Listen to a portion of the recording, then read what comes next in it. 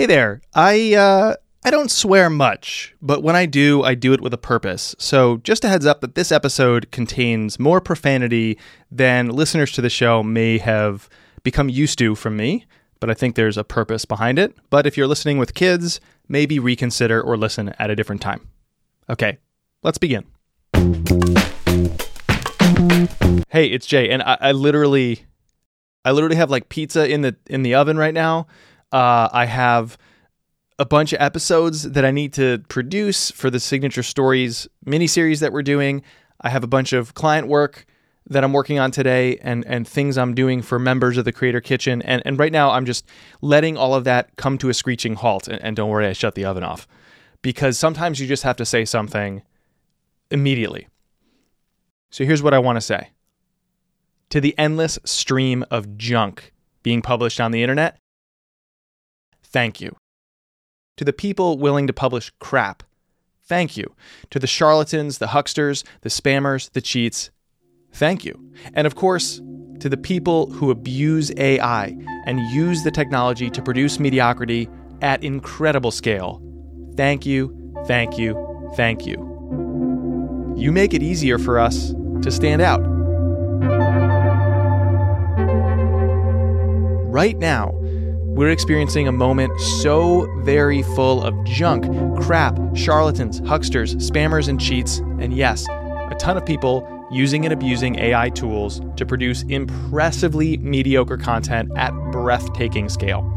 To all that, I say, good.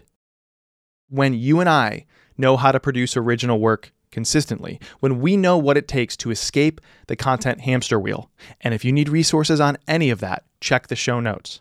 But when we know that the job is to create connection, not just create content, then you and I are better positioned than we've ever been to stand out easier and resonate deeper, all thanks to all that junk. Now, they don't know it, but those folks producing endless commodity crap are doing us a service. They make life easier for those of us who are hell-bent on doing things with integrity, quality, creativity, and craft at the core. See, it turns out when you know how to shine bright in your own color, a waterfall of gray behind you is pretty useful. You stand in stark contrast to that backdrop. Additionally, it's easier to stand out against this current version of the internet than in a world where everybody shines their own unique colors. For better or worse, that is not the world of the internet right now. But while I'm grateful for what all this junk does in a competitive sense, I'm worried about what this does to the livelihoods of creative people. And I'm fried enough and I'm frustrated enough to finally speak openly and honestly on behalf of my fellow makers and marketers when I say this. I've had enough of the AI bullshit. This is something that author and speaker friends of mine are thinking, but not saying that much, at least not yet. But if my behind-the-scenes conversations are any indication, that's about to change. Now understand, I'm not talking about the tools themselves or what they can do. And I'm only partially annoyed at all this thanks to the trendiness of the idea of AI. No, the reason I'm fed up, and many of my friends are too, is thanks to the rampant disrespect of creatives, writers, and artists for, let's see here, the entire history of business. It's just reached a fever pitch today. My problem isn't with the tools themselves. My problem is how decision makers across the business world are selling and buying these tools. It only devalues creative people and their craft even further. Now, yeah, I know some people hearing this might unsubscribe from the show or try to reach me to explain why I'm wrong in all the things I'm about to say. And yes, there are very many nuanced ways to think about AI, and very many people are welcome to say very many things about that. I'm not going to be one of them, at least not for a while, because we need to put some weight on the scales back towards balance. I want to thumb the scales in favor of sanity, in favor of the humans doing creative work. If you're expecting me to have a steady take on this stuff because I have a steady take on most things, you're going to be disappointed. I'll explain more about that in a minute. But first, let me be brutally honest and Waterford crystal clear. People are already losing work and losing jobs because of generative AI. My inbox is filling up with readers and listeners complaining that their boss wants them to use these tools to write or create something, all while these creators recognize it hurts their work and it actually risks hurting their brand.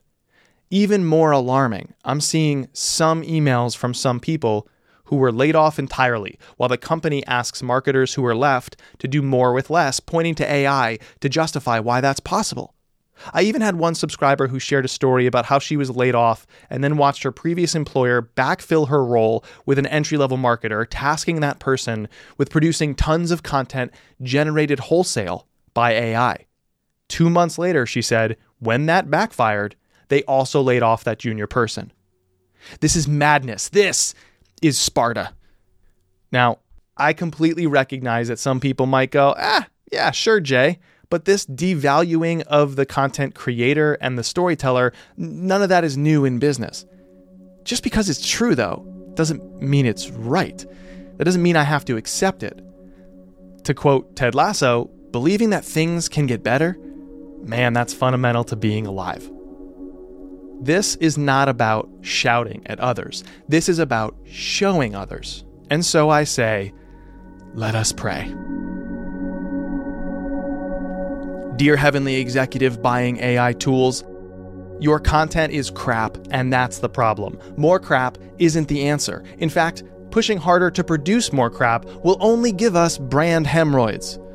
Brandroids? Hemorrhoiding? Heavenly Executive, we are not in the reach business. We are in the resonance business. Although evil forces tempt us into believing that the job of marketing is to get in front of people, we know the job is to ensure they care. Once they do, they might act. And when they act, we see results.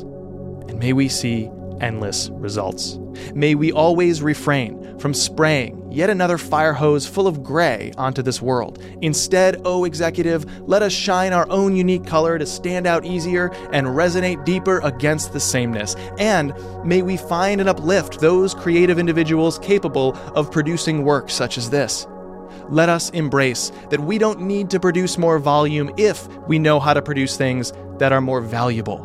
Let us never fail to remember that better things perform better, that connection is the real job, not content, and that those of us communicating with the world ought not to market more, but instead to matter more, because when we matter more, we need to hustle for attention less. We pray that we remember this and that we work by this forever and ever. Amen.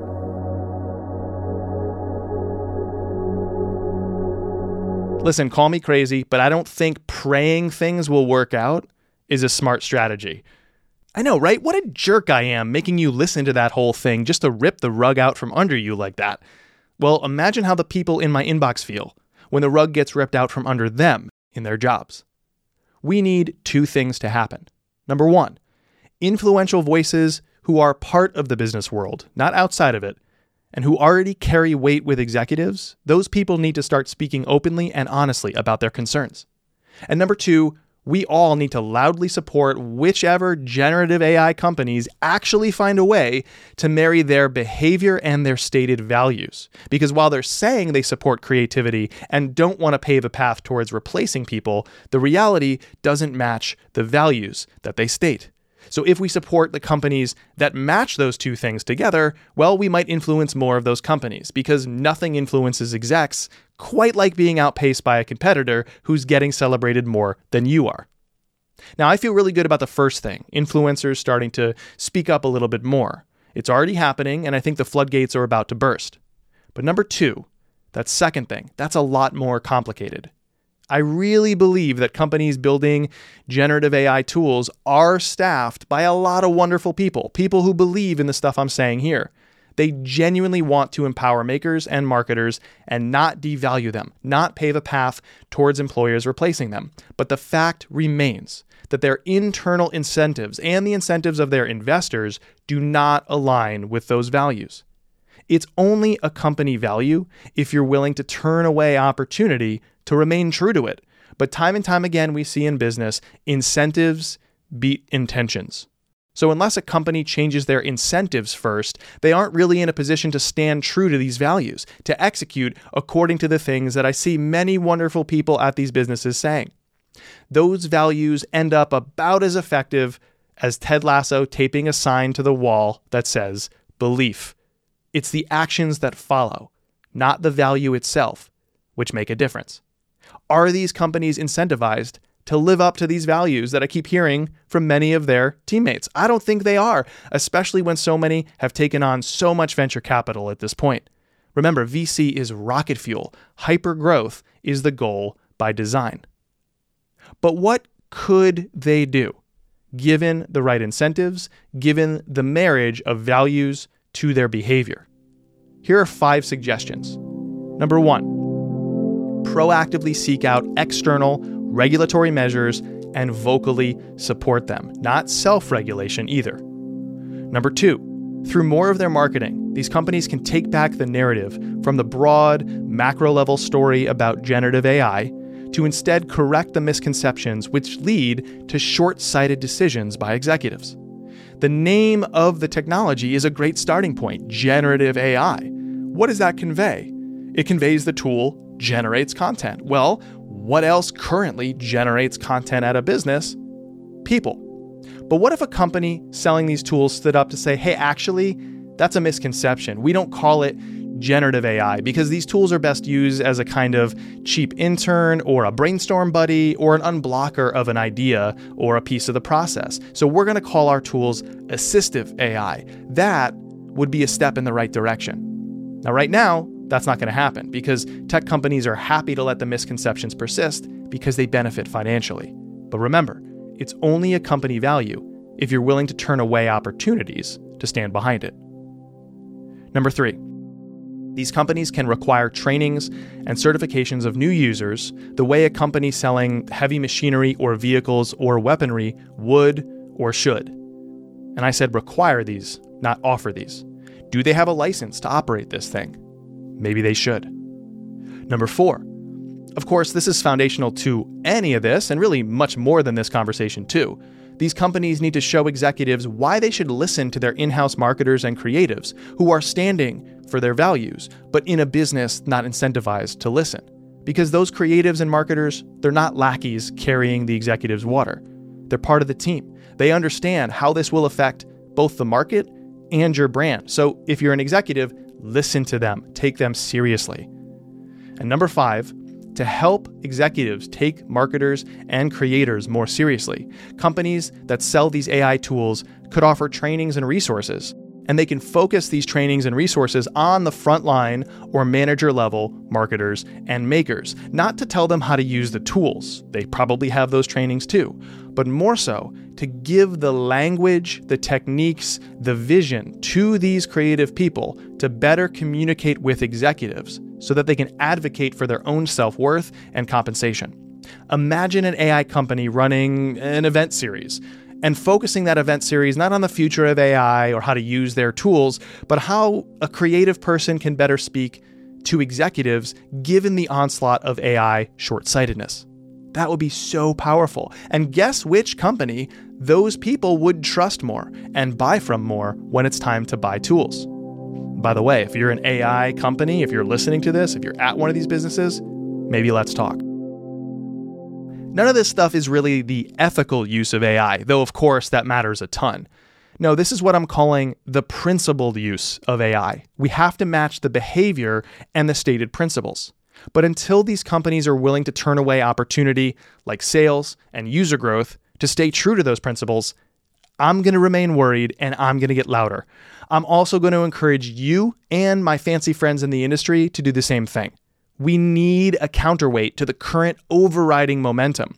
We need a healthy give and take because, by the way, that will lead to something more beneficial for all involved than any pure optimism or pure cynicism would allow for. But right now, the cynics, or at least the critics, are being drowned out. Those calls are coming from outside the house, meaning the people who are not in the business world, who don't look like colleagues or friends who, quote, get it, government, media, and academia. Those are the ones currently critiquing and criticizing. We need more people inside the business world to do so. What if influencers started to speak out? What if business storytellers or current and former executives could thumb the scales back in favor of principled use of AI? If we start calling out the BS without holding back or couching it, and if we inspire executives to think better about this stuff, and if we equip creators to advocate better for themselves, that's a world I want to live in. To quote Ted Lasso again, and if we can do that, if each of us can truly do that, can't nobody rip that apart.